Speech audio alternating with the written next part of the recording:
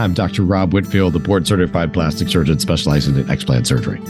Breast implant illness is a topic that is not often talked enough about, especially in the medical community, but is something that affects many women. In this podcast, I will be discussing the latest research, treatment options, and personal stories of women who have undergone explant surgery in an effort to heal breast implant illness. In this podcast, we'll explore the symptoms of breast implant illness and delve into the latest surgical techniques for explantation and the recovery process. Whether you are currently experiencing breast implant illness or are considering explant surgery, this podcast is a valuable resource for anyone looking to take control of their health and wellness. So let's dive in.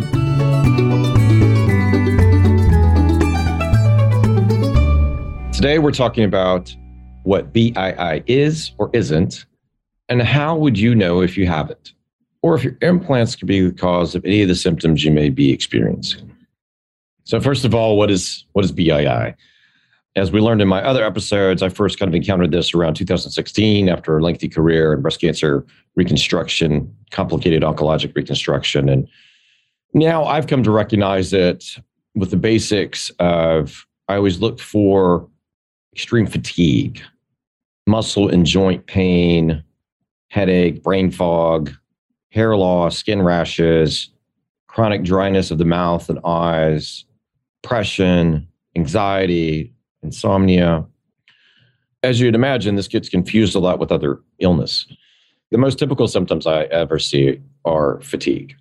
That has been dominant since 2016 for me. I key in on that when there's a consultation and someone's complaining about fatigue. I want to know how that's been worked up, how that's been explored to see if possibilities exist that there's an underlying breast implant infection. Whether your implants have been placed for breast reconstruction or aesthetic enhancement, I've seen a very, very wide range in the time frame symptoms may develop. I've had people tell me they develop symptoms within months, and that it's taken years for them to get to me. I've had other people tell me they were fine for many, many years, 5, 10, 15 years, and then they develop symptoms. That can be a more complicated situation to unpack. I do see a big uptick in symptoms after someone's underwent an exchange or revision. When I hear there's been a revision, then subsequent symptoms, or then an exchange, or something's going on, then I key on that. I've seen that more commonly, but the range is a few months to several years, over a decade at times. Initially, how I thought of, or how I, in my mind, organized what I was looking for was, I looked for mechanical things first, things consistent with scarring, things causing pain. So capsular contractures always cause pain. Now, capsular contractures can vary in their origin. It can be from placement issues. It can be from fibrosis that the patient was already going to develop regardless. Some people genetically densely scar. This has been known. It happens around all sorts of devices and implants, and people are bad scar formers sometimes. You can also have an infection. You can have a hematoma. So there's lots of instances why you could have a capsular contracture. Not all of them are attributed to BII. What causes BII, or breast implant illness as we're referring to it? In my personal audit, it will vary, but I think biofilm contributes to a large majority of these cases. Well over probably 60% of my cases are attributable to biofilm. So what is biofilm? Biofilm is a bacterial or fungal contaminant on the surface of the device. What do we propose happens? We propose that inflammation caused by this biofilm activates the immune system and leads to the response that's contributed to more oxidative stress in the individual. In the remaining 20-30% that I don't find biofilm, we're looking more closely at genes that help them manage oxidative stress, like superoxide dismutase 2, things that help them manage glutathione metabolism, things that help them manage methylation. They're going to come to the forefront. We're going to do more genetic testing to evaluate these and help further tailor specific treatment plans for patients with BII. BII is commonly consistent with symptom-wise Lyme disease. It also has overlap with toxic mold exposure. So I recently had a client who had very, very significant cognitive decline, had definitely issues with their breast implants, complicated gut health issues. So we did her explant, and over the course of 3 months, she got marked improvement. And then she was tested extensively for other issues like mold and Lyme disease, and was found to have Lyme disease. So she's in treatment for that. So these conditions can be superimposed. It can be very confusing to providers and clinicians of all backgrounds and levels. So I am constantly looking and trying to pay attention to both their environmental exposures at work and at home to see if mold plays a role.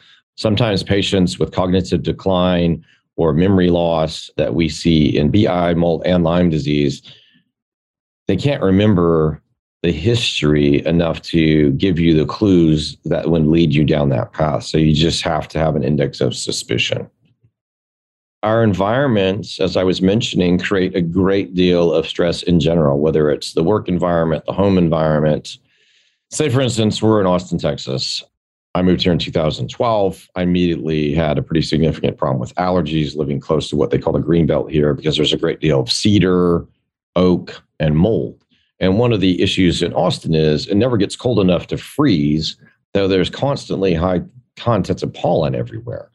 The way to combat this, and I talk to all my clients about this, is the air quality in their homes. So I have freestanding HEPA filters that filter down to 0.3 microns in my office to both combat COVID and to reduce basically the pollen count in the air.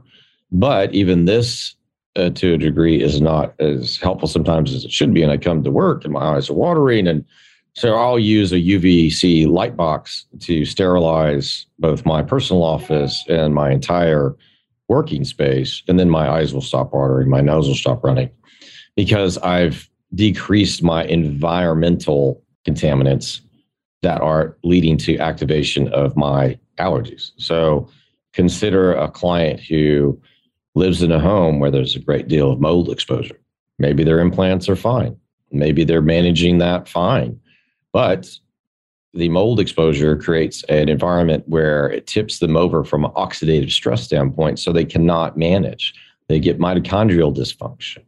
They're constantly lacking energy. And this becomes a cyclical battle in their bodies, and they get more and more tired. They're more and more run down. And from an overall health perspective, they decline. And when your immune system is activated, the largest immune system activators are gut. I commonly will have clients have complicated digestive problems. So we immediately see somebody who's concerning for BII, and we'll discuss diet and nutrition and try to manage that for them to help them. Are you on a journey to healing and wellness, but feeling overwhelmed and unsure of where to turn?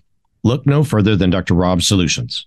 At Dr. Rob Solutions, we understand the unique challenges that come with breast implant illness, which is why we offer a wide range of the highest grade supplements, medical grade skincare, and lab testing, and HARP options to aid in your journey to recovery. Our supplements are specially formulated to support detoxification and aid in the healing process, while our medical grade skincare products are designed to nourish and protect the skin. We also offer a comprehensive lab testing to help identify any underlying health issues that may be contributing to your symptoms. And for those who are ready for explant surgery, we offer HARP options as well. Don't let the uncertainty and confusion of breast implant illness hold you back any longer. Trust the experts at Dr. Rob Solutions to provide you with the resources and support you need to take control of your health and wellness. Visit our website today to learn more and to order your products. Take the first step towards healing and wellness with Dr. Rob Solutions at drrobsolutions.myshopify.com.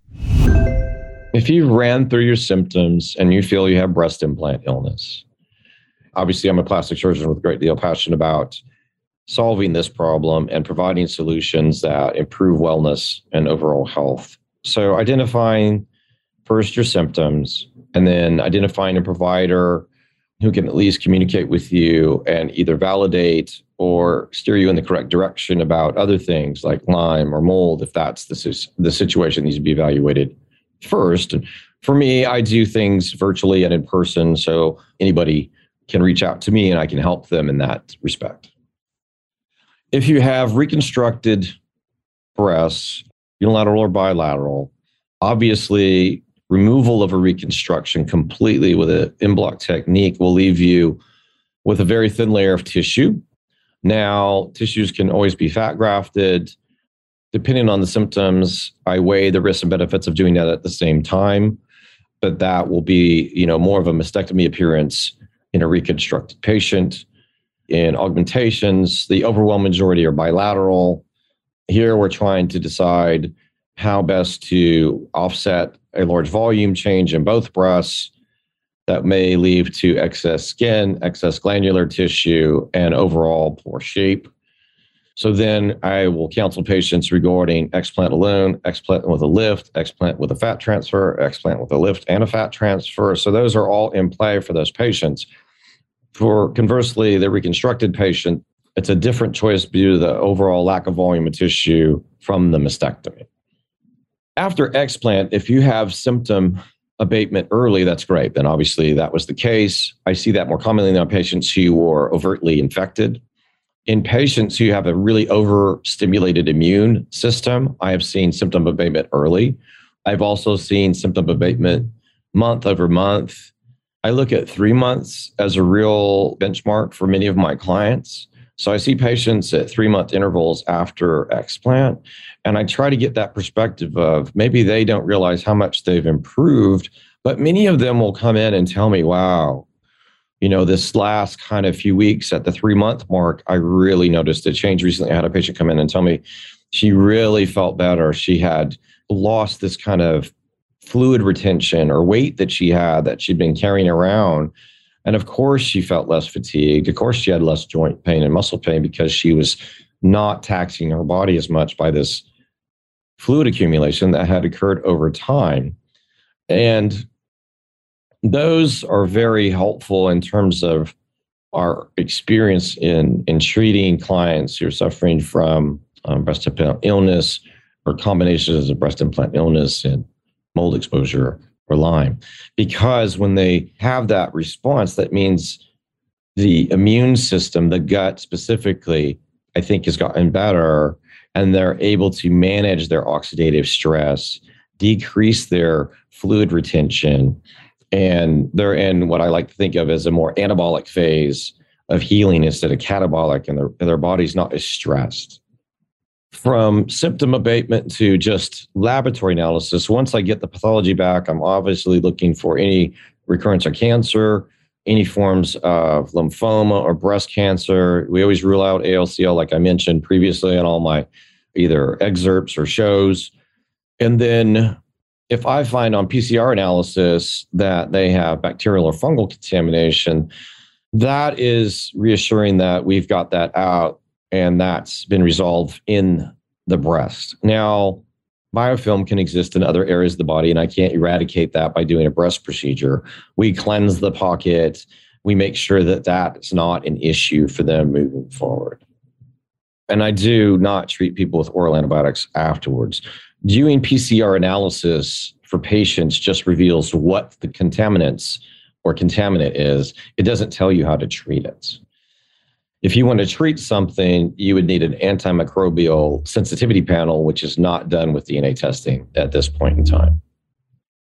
Over the last 400 PCR tested explant specimens, we have about 60 to 7% having a positive contaminant on DNA analysis. This is typically predominantly bacterial. Only about 5 people have had fungus and no other exotics, no mold. So I'm comfortable with the testing and what it's giving me. I believe in its methodology and science.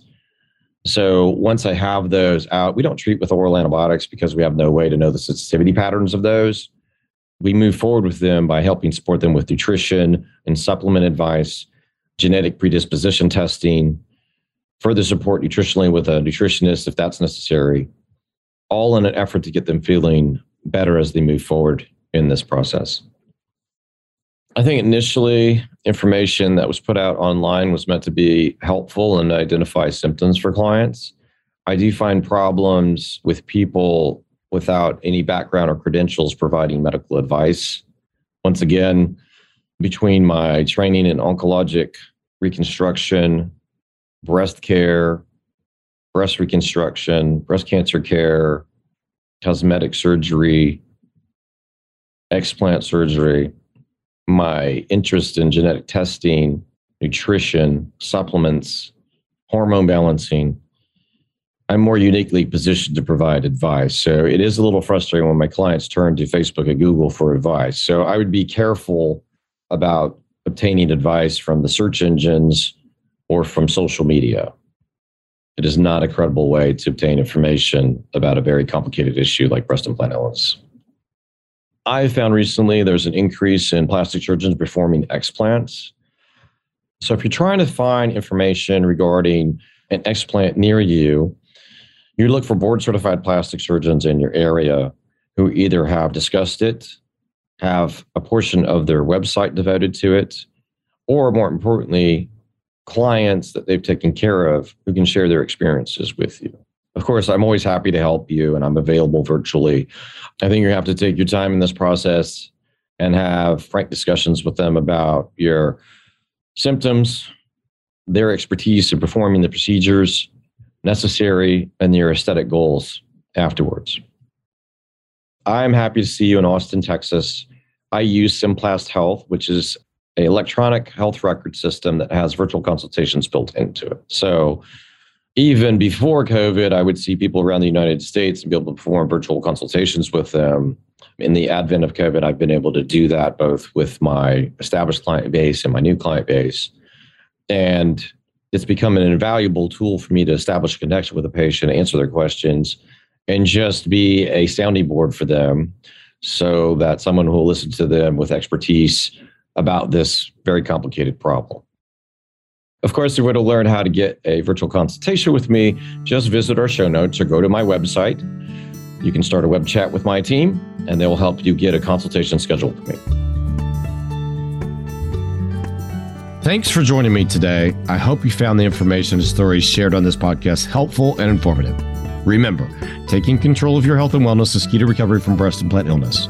If you're looking for additional resources and support, be sure to visit our online store, Dr. Rob's Solutions, at drrobsolutions.myshopify.com. You'll find a wide range of wellness products and supplements to support your journey to recovery. From specially formulated detox supplements to personalized skincare products, we have everything you need to aid your recovery. Visit Dr. Rob's Solutions today at drrobsolutions.myshopify.com. Thank you for listening, and we'll be back with another episode soon. Remember, you're not alone in this journey, and together we can overcome breast implant illness. Take care.